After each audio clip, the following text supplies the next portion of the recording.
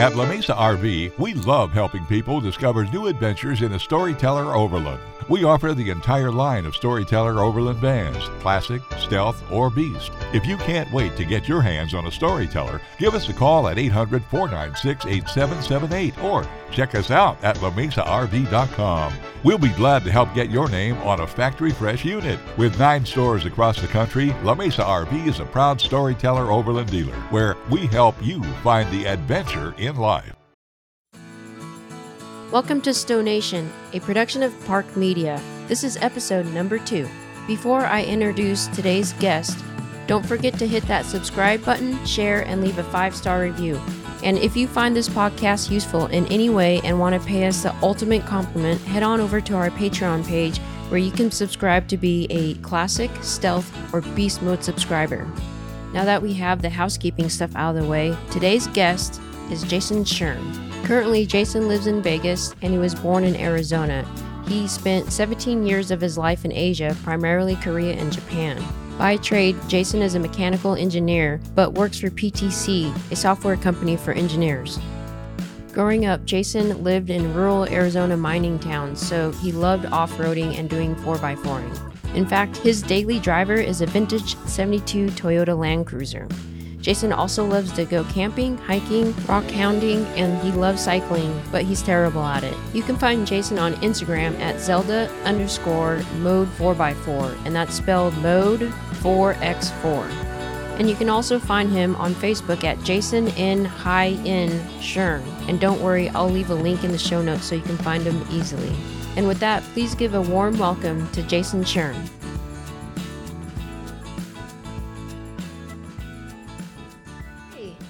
Jason Shern, thanks for joining. Oh God, let me start over. Sure. Okay, Jason Shern, thanks for joining Stonation today. I appreciate you being a guest. Sure, my pleasure.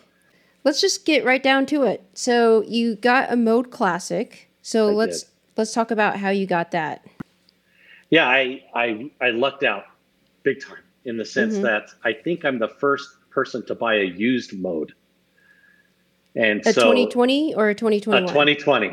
Okay. A 2020, which I think is the first time anybody had sold a Storyteller used.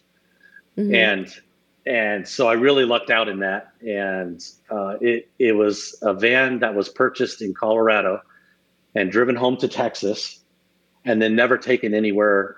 They never went camping in it. They never used the shower. Like, all the plastic was still on everything. It was still a brand new van. Oh, really? Oh my goodness. Wow. And really great family. I'm not sure exactly why they were selling it. I think right after they bought it, Storyteller had announced, the Beast Mode and some other things. And I think maybe they thought, that would be a better fit for them. Regardless, I was happy to get it when I did. And that was May last year. So May of 2020, I didn't get a killer deal on it or anything. It was fair. But the where I got the killer deal is that Nevada, I live in Vegas. Nevada is one of 4 states where there's no sales tax on private party automobile transactions. What? So I saved oh my goodness a boatload of money by being able to buy it privately. And so oh my goodness, I bet you there's tons of people wishing that they bought used listening to this podcast. My goodness, I had no idea. That's awesome. So that was a big boost to my mod kitty. Nice, I bet. So let's back up a little bit and start from the beginning. What made you want to get a Mode in the first place? Sure. So we live in Vegas and we have 3 kids, and I had a big Dodge Ram diesel truck and a big camper trailer that we used to go places as a family. I was involved in Boy Scouts and girls camps through our local church and things like that. And so it really made a lot of sense to have that big setup where I could carry a ton of gear. We could get all 5 of us and support family reunions and other things. But then my 2 oldest are grown up and out of the house now, and we just have our 11-year-old at home. And so the truck and the camper and everything was just overkill. And so we started thinking, all right, we need something different. Let's look at RVs as maybe a way to go. And I knew I didn't want the normal type of RV because I like going off-road and overlanding a bit. Right. And so we started researching and then started looking at the different options. what I really wanted at the time was the Earth Roamer. Oh, what's an Earth Roamer? Earth Roamer is a Ford like F450 based truck platform with the camper shell. So instead of a Mercedes-Benz Sprinter chassis, it's a big diesel 4-wheel drive Ford truck. And they're unbelievable. They're great, but they're $500,000. Right. That's a pretty penny right there. Yeah. So that wasn't going to happen. And so I started, okay, let me downsize my expectations here a little bit, and started looking at the camper vans, and really started digging into those. And so looked at all the options, right? I knew because of my overlanding and off-roading, I wanted 4-wheel drive diesel. So that kind of limited it to, something like the Revel, a custom build, or maybe the Sportsmobile. Sportsmobile. Yeah. Is maybe the right way to say it. But I eliminated pretty quickly the custom route. Simply because, I didn't want, for that, a couple of reasons. One, I knew it would take a really long time to purchase. I didn't want to go through all the hassle of the design and the back and forth and waiting for a year and a half or whatever it would end up being. And I didn't like the idea of driving a one-of-a-kind all over the place, because I was worried about the reliability of that sort of setup, right? Yeah, if it breaks, how are you going to fix it? If it breaks, how are you going to fix it? Who are you going to call? Who can you ask? And when I saw the type of conversations that were going on in the Revel group, where you have this huge community of people that all have the same basic van, as soon as somebody has a problem, there's 50 people that said, yep, happened to me. I know exactly what to do this. And I saw value in that. And also just warranties and being able to take it in for service at a dealership or something like that. I thought, okay, so the custom route's not going to work. And so I was really looking at the Revel primarily. And it was through the Revel Facebook group that I was introduced to Storyteller, to be honest. That seems like how everyone, like 9 out of 10 people find the Storyteller. Yeah. I don't know what kind of like commission that that Winnebago needs to get from Storyteller, but I'm sure a lot of them. Yeah. Oh man. I don't want to bash on the Revel too much, but anyways. No, I love it. The Revel, look, the Revel is great. And I mean, so many people are getting a ton of fun out of the Revel. It's a great match for a lot of people. And I was going to get a Revel. That's really what I was going to get. And it was, as I was spending a lot of time on the Revel Facebook group, I was starting to become concerned about what I was starting to perceive as kind of rampant quality issues that were coming up as a regular topic. But again, I was blowing those off a bit because that's RVing, right? Right. You take a house on washboard roads, things are going to break. Yeah. And I was really close to putting a deposit down when on one of the conversations, someone had asked in the Revel Facebook group, if you had it to do over again, what else would you have looked at?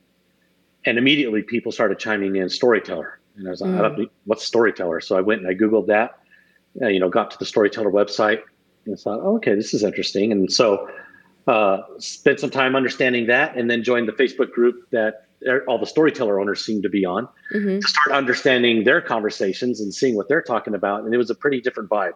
They were, it was pretty obvious to me that just in terms of the quality of materials and workmanship, that there was a big enough difference that it swayed my decision. And I decided Storyteller was going to be right for me. That's awesome. So when you actually bought your mode used, was the warranty transferable, or how did that work? Yeah, that was fine. I contacted Storyteller, said, hey, I want to buy this VIN number. Would the warranty be transferable? They said, yep, absolutely no problem. We'll get you entered in the system so that you can use the app and everything like they would have normally done if I had bought it from a dealer. So that worked. Cool. That worked out very easily. Oh, nice. Awesome. So you got your mode, and then what did you decide to name your mode? My daughter named it, and she said we should call it Zelda. As in the video game Adventures of Zelda, because we were going to be having so many adventures in it. Nice. And so we've dubbed her Zelda. And if you're a follower of the video game, there's a standard insignia. It's called the Triforce. It's this collection of 3 triangles that is sort of the main icon of Zelda. And so I went and got one of those vinyl prints that I could attach to the back of the van. So everywhere we go, we've That's got awesome. we've got our Triforce with us. That's so cool. I like that. Yeah. So since you've had your mode, how many miles in have you roughly put on Zelda? So got it at the end of May, and so in the span of, I don't know, 8 months or something like that, we've put over 23,000 miles on it. Wow. That's Yeah, a lot. I have been driving the wheels off that thing. So I mean, I've already done an A service and a B service. Oh my goodness. Holy cow. That is a lot. I live in mine. I don't even have that many miles yet. That's crazy. So out of all those miles, where have you been? So predominantly out here in the West. I love the West, and there's so many places to go and so many things to see. It worked out that this last summer, my wife and our child, our 11-year-old, they went to Korea for the summer. And so I found myself alone for the summer. And so I said, I'll just work and live in the van all summer long. And, Nice. and so I did that all around the West. And so every time I'd go out for probably 2 or 3 weeks at a time. Mm-hmm. And I would decide a theme ahead of time for each trip. And so I wouldn't just randomly go and say, okay, this trip I'm going to go do X, this trip I'm going to go do Y. Mm-hmm. And so I'd go out on these themed trips, and it would just take me all over the West. So one of the trips was all about mods. Mm-hmm. So I said, okay, I need to get the suspension done. I need to get the skid plates. I need to get the lights. Mm-hmm. And so I deliberately didn't look for something close by. I looked for something Of course not. far away. Right. Right. And so my son lives in Portland. So I looked in the Pacific Northwest area for a shop, and I found one called Hazard Fab Works in Spokane. Okay. That the Van Compass team recommended. Nice. And so for that trip, I worked my way through Death Valley, up the Eastern Sierras, up through the Cascades, spent a great weekend with my son in Portland. Oh, and nice. then worked my way over to Spokane to let them do all the mods to the van, and then came back down through the Bitterroots and Idaho and back home. It was a great trip. So that was the mods trip. Oh, wow. That sounds so beautiful. Yeah. So what'd you end up getting suspension-wise? So I got the Van Compass 6.3. Okay. So that's with the lift, and I think I was one of the very first to get the Falcon adjustable shocks. Before that, they were using Fox. Okay.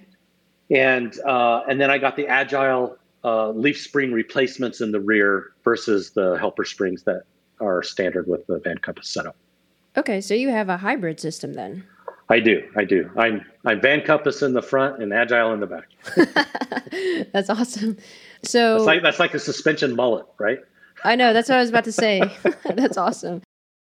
So what other kind of mods have you done? So we did the suspension. I did all of the skid plates underneath because, again, I'm off road a lot, kicking up rock out here in the West.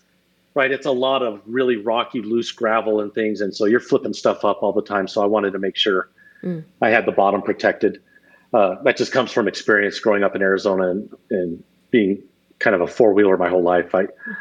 You get one of those big rocks flipped up by a tire, and oh man, it's not good. Yeah.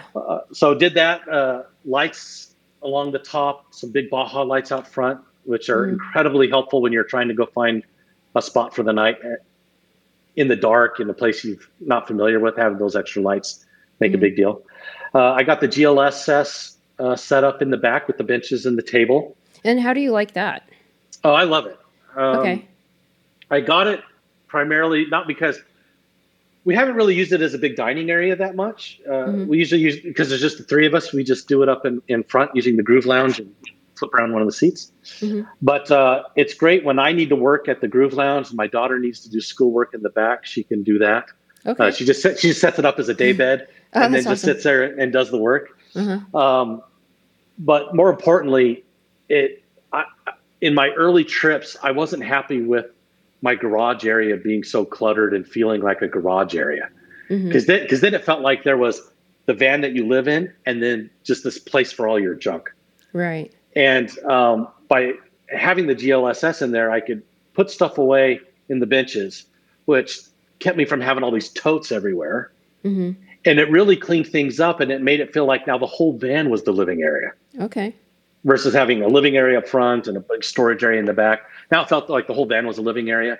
And so I really liked that setup. So using that setup, you don't feel like you've lost, you don't feel like you've lost storage space? No, I feel like I've gained it in a couple of ways, right? So one, not just the GLSS, but I also got the Van Wife shelf above the seats, which, as far as bang for the buck mod goes, I think that's at the top of my list. It's easy; anybody can put it in, and that added storage space that's so easily accessible is a big deal.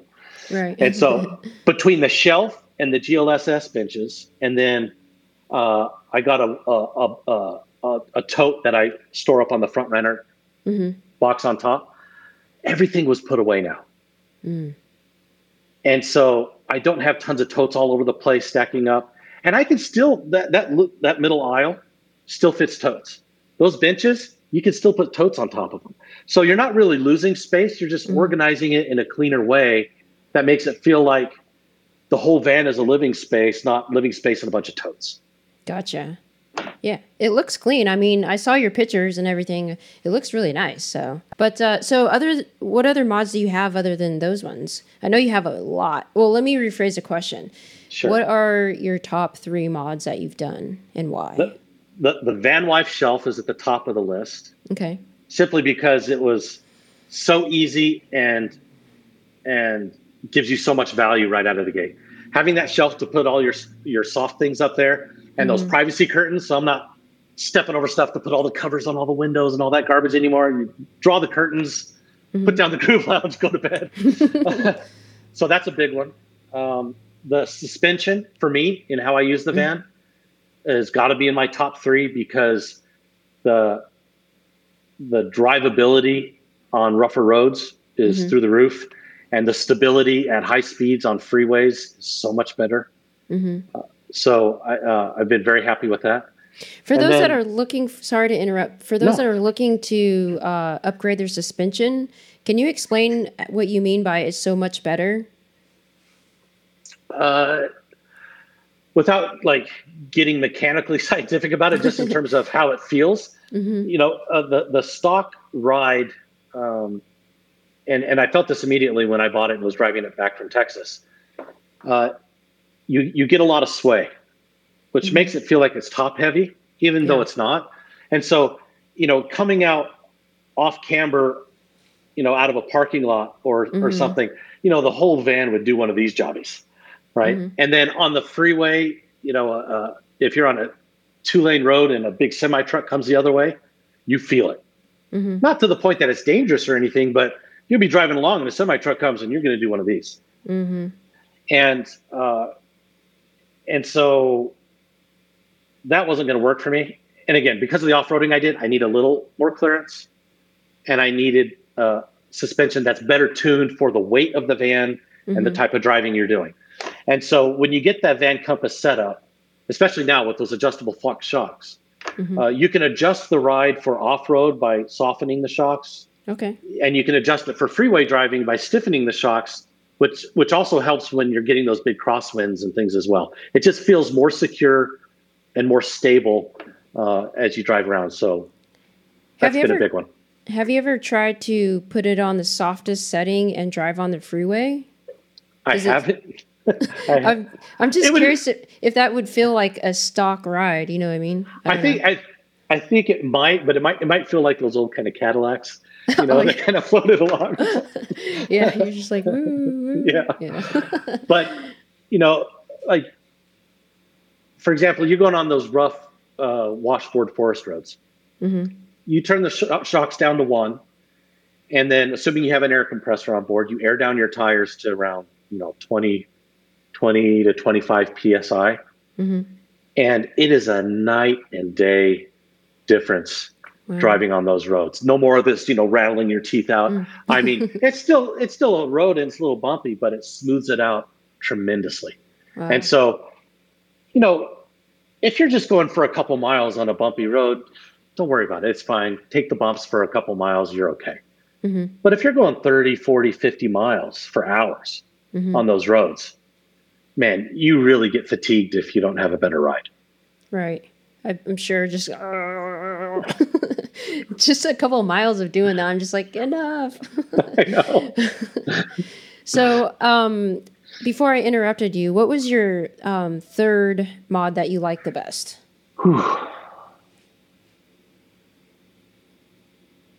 Trying to think. 'Cause I've done so many. Lighting would be a big one, to be honest. Yeah.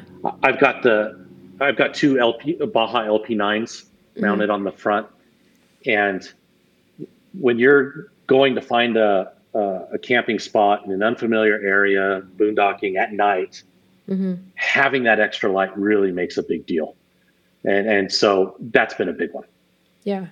I totally agree. I don't have lights, but that's my next upgrade because I remember going on BLM land in the middle of the night and using the awning light to try to help find a spot.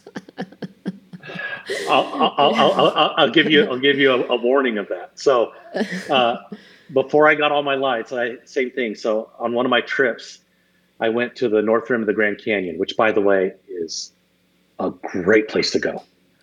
So, and after the call, I'll tell you where it's at. But there's a section of forest road on the north rim of the Grand Canyon where the campsites are literally on the rim of the Grand Canyon. Oh my goodness! And the north rim of the Grand Canyon is all forested. It's not the desert of the south rim. It's a big ponderosa pine forest, and so you can really just camp right there on the edge. Open that sliding glass door, and you're looking out across the Grand Canyon. Oh my goodness, how beautiful! It's spectacular. And the place where I went, which I'll show you, I actually with my cell phone booster had a good enough signal that I could do my work, so I was able to work there for a couple of days. No way! Yes. Oh, that's legit. Oh my. But goodness. anyways, I'd been there before, and I kind of knew where I was going, but I didn't know exactly. And I was going in at night. It was crazy dark. There was no moon. You couldn't see anything. And I generally knew where I was, and I'm like, okay, I know this is kind of close to where the rim is.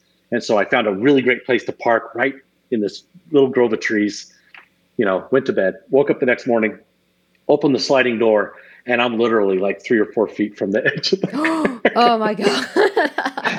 That's literally living on the edge. Oh my goodness. Holy cow. Yeah. If you go to my Instagram, you'll see it. I used a drone to kind of go up and kind of show where I was at, and you can see it's like, oh yeah, he's like, at night where you can't see a good 4 feet over, and I would have done one of these jobs. Oh my goodness. I've heard people like fall over the edge taking selfies at the Grand Canyon, but never in a van. Exactly. Now that section of the North Rim is not so steep off it, but still, it's over. Yeah, you don't want to do it. No. That's crazy. So, what are 3 mods that I don't want to say you found the most useless, but 3 mods that you would probably, if you could do it all over again, probably would think twice about? To be honest, I can't think of any that I would not do. Okay. But some just ended up being a little harder to do than I thought. Mm-hmm. Such as? One of them is installing the bug screens. I mean, people these days don't, they come with the bug screens in them these days, but for some of us older folks, the bug screens are great. Are you talking about the Stowe Factory ones, or are you talking about aftermarket? Okay. The Stowe Factory ones. They fit great, and they're wonderful screens, but, installing them, it's not that it was hard, it was a little more involved than I thought it would be. It's a lot of drilling holes and riveting and things, which are absolutely necessary to really secure it in there solid. But that ended up being kind of more work than I thought it would be. So again, would I not do it? Of course not. I would do it again every time, but it was a little harder to do than I thought. And then if you go to my Instagram, you'll see some pictures. I filled in the gaps on my Front Runner roof rack. Oh, yeah. And I saw that. So some of the older modes, like the 2020s, the rack on the front of the van has some gaps around the air vent. And I wanted to fill those in so I'd have the whole thing would be flush, kind of like they do today when you buy them today in 2021. Because then you could sleep up there under the stars. You could set camping up chairs up there and not worry about one leg slipping off and falling down in the crack. And so I thought, oh, that'll be easy. I just go to Front Runner's website. I buy extra things. I'll cut them to size. I'll just screw them in. I thought it would be like an afternoon. It took me a couple weekends. It ended up being a lot harder to do than I thought. Oh my gosh! Why? What happened? Well, I've got these big gorilla arms and hands, and those Front Runner racks are low enough that I can't fit my arm far enough in there to screw everything because everything gets attached from beneath. That's what keeps it clean up top, right? There's no holes drilled in the top with screws or anything like that. It's all done from below. And so if I had my 10-year-old hands and arms, I probably could have done it. But so I had to, undo the rack and lift it up. And then on the awning side, I had to undo the awning so that I could lift up the racks and I could get under there. Oh my goodness. I see what you're saying now. Yeah. Super happy with the outcome. It looks spectacular. Yeah. It looks really, really good. Yeah. Like when you posted that on the forum, I was like, whoa, what just happened? Yeah. Great. And if I had a shop with a roof crane that I could lift it up, it would have been easier to do. But, I'm in my driveway, with a ladder on the side of the van trying to do this. It ended up being a little harder to do. Yeah. So what would be your third one then that you would reconsider? Reconsider. Well, I guess, in all honesty, like people do mods, they want it for a reason. But I guess like if you had to prioritize all of them, what would, your last mod be in the priority list? Last mod. Gosh. Probably something that's just purely cosmetic or superfluous. Like, I vinyl wrapped the hood and I Linexed the mold panels to give it a clean feel. So probably the cosmetic stuff would be the stuff that, I like it because it looks good, but is it really adding any value to what I'm doing or the experience? Probably not. Two other mods that I love. Oh, okay. Both of them were done. I'm trying to think. Yeah, both of them were done at Agile. Okay. So I got the spare tank in the back. The fuel tank or the water tank? Okay. Fuel tank. Okay. So if you're someone like me who likes to go off the beaten path, having that extra tank is a really big deal to allowing you to plan a route that doesn't force you to get back into a town that has gas. Right. And I replaced the side steps with the amp power steps. Okay. I was going to ask you about that. How do you like those in regards to? Love them. I've always done every off-road vehicle I've ever had. I've done that. Oh, really? Okay. And the reason's twofold. Right? One is slightly cosmetic. I think it looks cleaner, not seeing this big shelf sitting there on the outside of your van.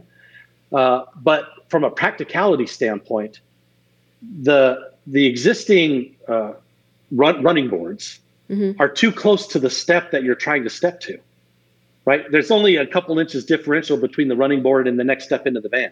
So you end up having this big step from the ground to the running board, and then this tiny step up into the van. Right. When you have the amp steps, it splits the difference. And so now it's a more comfortable, normal step in. And because the amp steps come down, it's a bigger, wider platform to stand on. So you're not just standing on your toes, your whole feet are on there. Okay. And so I just think it's a better setup, both cosmetically and in terms of functional use.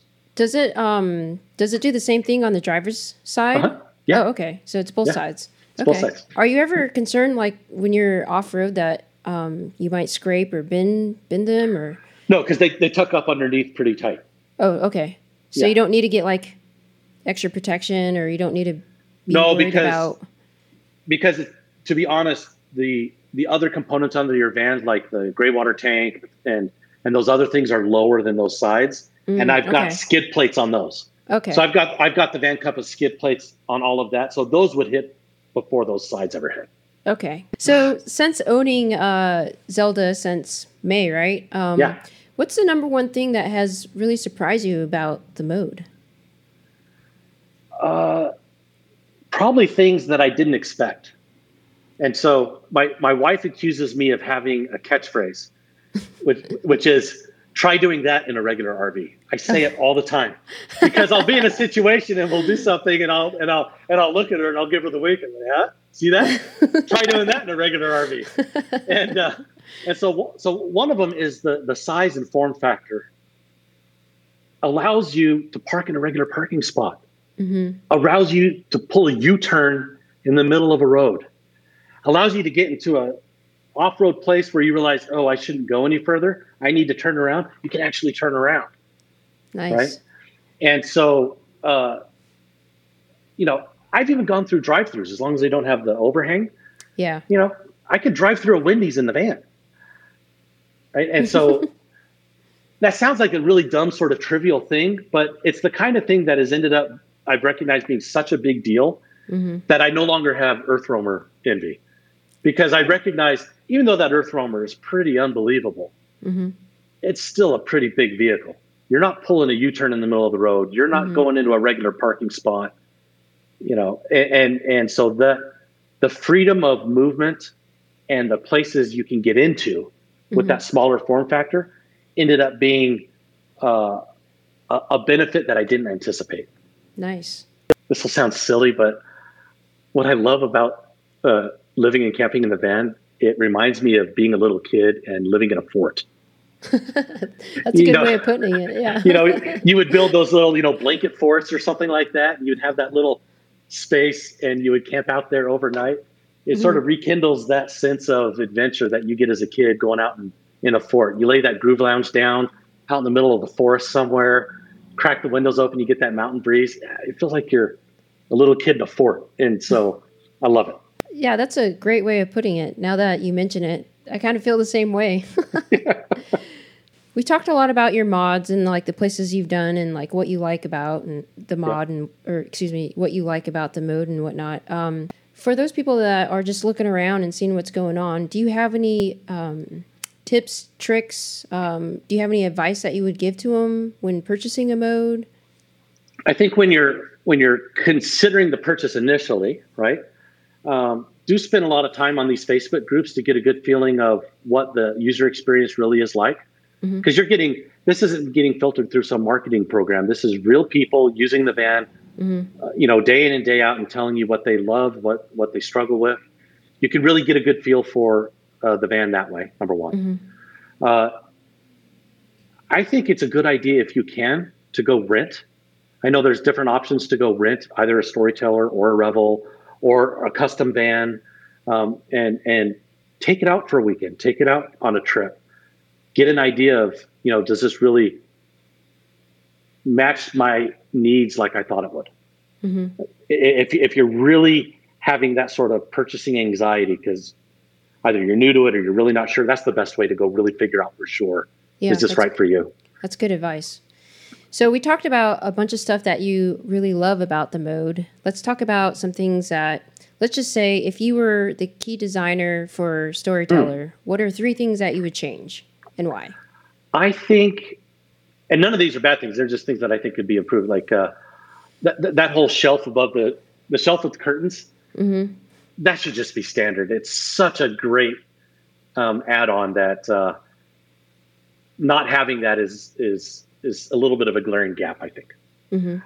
So I would add that. Now, I don't know that this is me personally, so I don't know that this would apply to the whole Storyteller Overland community, but I think I would rather not have the power awning and have a manual awning instead.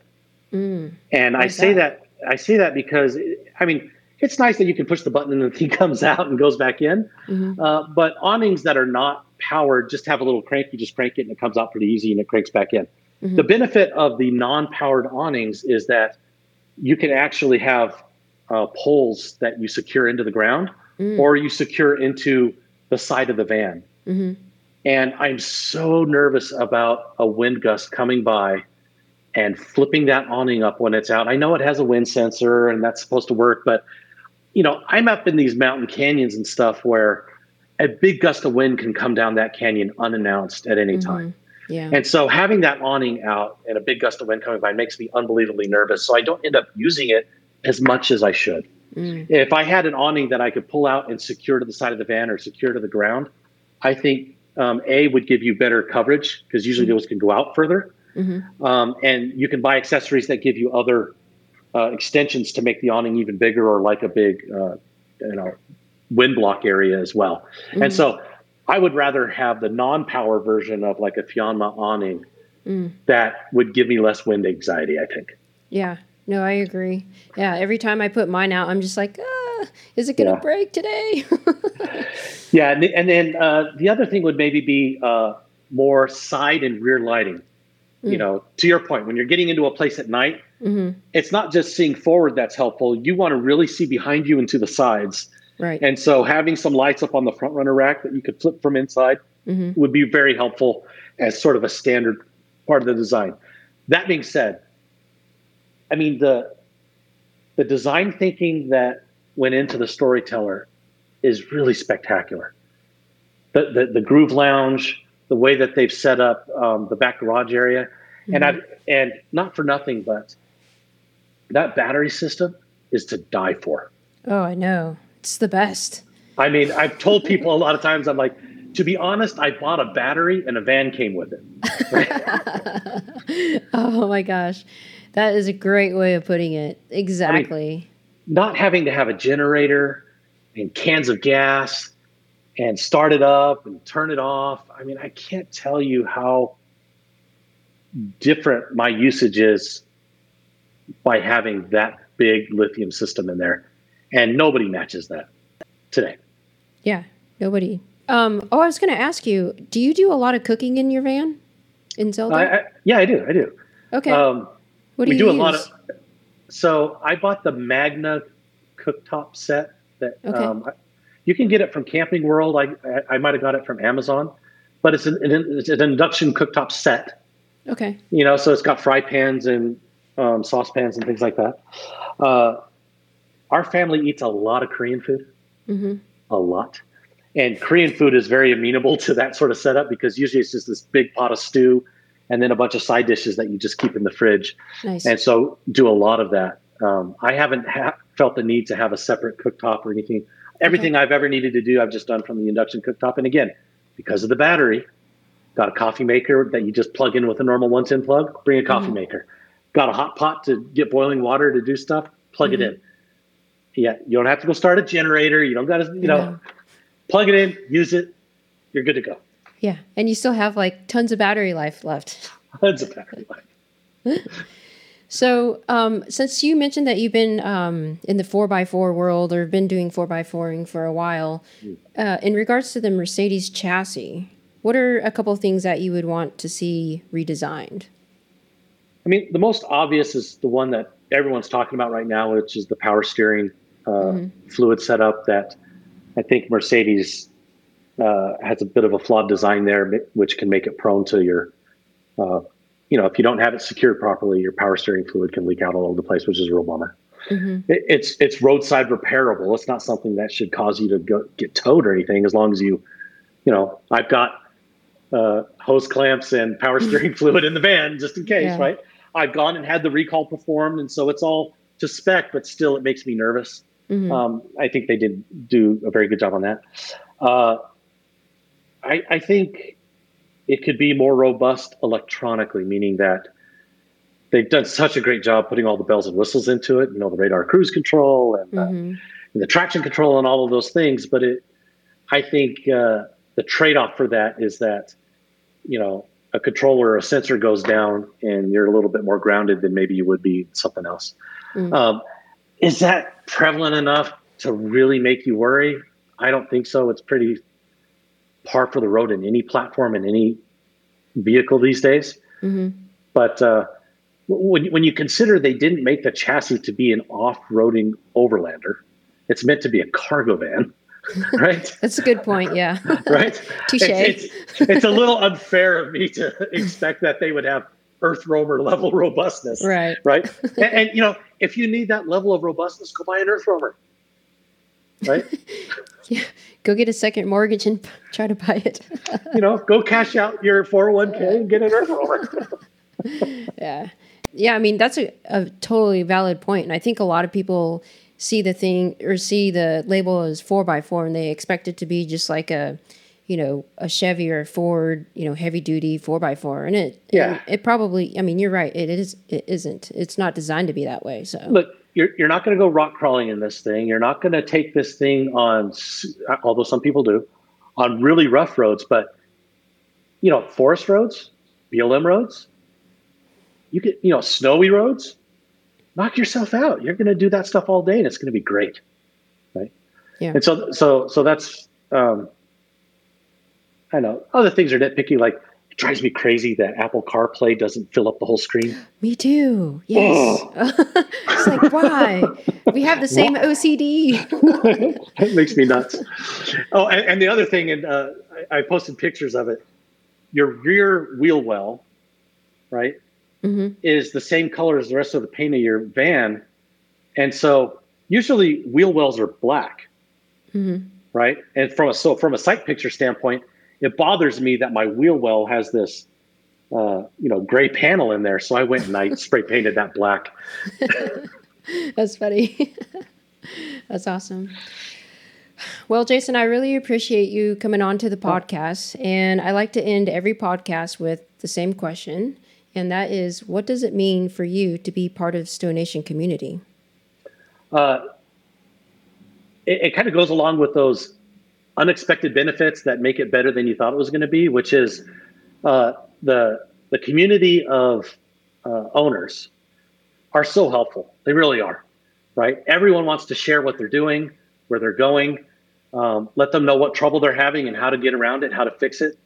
And there's a lot of times where you get these big communities and they're clearly more experienced than you, and you're afraid to ask a question because you'll get dumped on, or you'll feel stupid. But I don't get that sense ever, right? People ask very simple newbie questions all the time, and everyone's willing to jump in and say, "Oh, hey, no problem. Do a search, you'll find the answer," or here's my opinion. And that level of camaraderie and helpfulness has been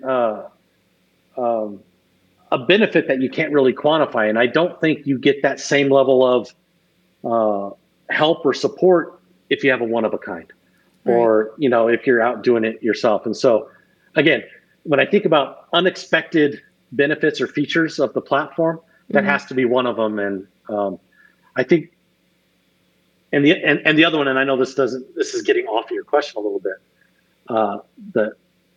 the level of customer service and support that Storyteller provides is just ridiculous. Yeah. And I mean, if you have time, I can share a story. Yeah, please do. Yeah. So this was on the Headwaters trip that I had planned out. So I planned a trip where I would start in Moab at the confluence of the Colorado and Green. And then I would work my way to the headwaters of the Colorado up near Rocky Mountain National Park, and then work my way to the headwaters of the Green over in the Wind River Range. So big, 3-week long. Oh, wow. Awesome trip.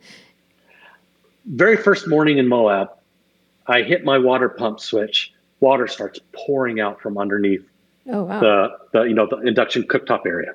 Oh, whoa. Okay. I'm like, whoa, what is going on? Turn it on.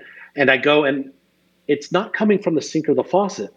It's coming from somewhere up, like behind the microwave in the wall. Okay, that's weird. Yeah, weird. And how am I going to figure this out? And so I got on the phone. I got on the app. I scheduled a call for like an hour later. And nobody showed up to the call. And I thought, well, that's typical. Isn't this like your normal customer service? Right. That's exactly what you would expect. So I wasn't that mad because I assumed it, right? But I mean, literally 10 minutes later, I got a direct phone call to my cell. And it was, a service technician from Storyteller said, "Hey, sorry, I wasn't able to log on at the time, but your phone number was in there. So what do you got going on?" I explained the situation, and he was puzzled because there's no connections back there. There's nowhere where pipes would connect together where you could spring a link. It's just pipes back there, and there's not a good way to get back there. There's not like a simple panel you could pull off to reach in there. And so he was really puzzled, and he said, well, where are you? I said, I'm in Moab. He says, well, where are you going? I said, I was planning on getting to Denver by tomorrow. And he says, well, I'm in Denver. Can you come now, today? I said, heck yeah. I'll drive straight to you, right? Yeah. And I'm going that way anyways. What's another day, right? Yeah. And so I drove to his house. Wow. And he spent the entire afternoon figuring this out and fixing it. Whoa. He had to make a couple trips to Home Depot to get supplies to do it, between the tools he had and the tools that he had to get. And he had me on the road, by Friday night. I'm sure I screwed up his weekend. I'm sure that, that was not how he was planning on spending his Friday. But he knew I had a problem. He wanted to help me get it done. Oh, and wow. Never made me feel like I was putting him out, like I was interrupting his life. And then I really went above and beyond. Now, unbelievable. Have you ever had an experience like that anywhere in your life where you call customer support, they immediately answer, and then they move heaven and earth to go help you get that thing resolved and get you back on your way? I've never experienced that. Yeah, that's insane. Right? And to get that in an RV industry, that's... Come on. That's impossible. Now, I know the people back at Storyteller right now are freaking out because it's not fair to expect them to do that. I don't share this story because you should expect that level of service. It just worked out that way. Mm-hmm. But their service is great, their customer service, but that's just an example of, to your point, I can't imagine any other RV brand or community where the manufacturer would say, come to my house, I'll get you on your way. Just because that was the only option, right? Yeah. That's not a standard practice. Nobody should expect that. But even then, and as they get bigger and bigger, it's completely, it's unreasonable to expect that Storyteller can have Dan the man helping everybody within the community. Oh, I know. I'm sure they've got to get, 5 or 10 Dan the mans over time, but that sealed the deal for me right there. Mm-hmm. Right? It's like, how could I ever trust any other brand? As a word of warning, right? Mm-hmm. The reason this happened. Yeah, I was going to ask you what was the cause? It has nothing to do with story. This isn't a quality or design issue of Storytelling. It's sort of user error, but unexpected user error in the sense that I had purchased from Storyteller the galley organizer. And it just screws in using the existing screws for the plate that's under the microwave. Mm-hmm. And when I got the gallery and installed it, the screws that they provided were screws that, I don't know, maybe 1.5 inches long. Mm-hmm. And when you use those longer screws, they're long enough that they could go through that backboard mm-hmm. and just nick one of those water pipes that are back there in the wall. Mm-hmm. And so you should actually reuse the existing screws that are shorter. Mm-hmm. And I think they, as a result, swapped them out and they're not providing those longer screws. That's good. It's one of those things that I just happened to screw it right into place, right at an angle where it nicked the... Wow, that's crazy. Good old Dan the man. Dan the man. Well, that's a great way to end the podcast. Again, Jason, I appreciate you coming on and telling us your stories and your mods and, taking the time. So yeah, anytime. All right. Well, thanks. Take care. All right. Thanks. All Bye. Right. Stonation is a production of Park Media. The executive producer is Younghwa Kim. The audio engineer is Steven Grasso. The marketing director is Guillaume Golson. The original music and artist is done by Jason Walsmith. The sound designer is Lorenzo Interiano. And the assistant sound designer is Peng Shi. Without any of these people, this podcast couldn't happen, so a big, huge thank you. And a big, huge thank you to you, the listener. If you like this episode, please don't forget to subscribe, share, and leave a 5-star review. This is Younghwa with Stonation, and I can't wait to share the road with you.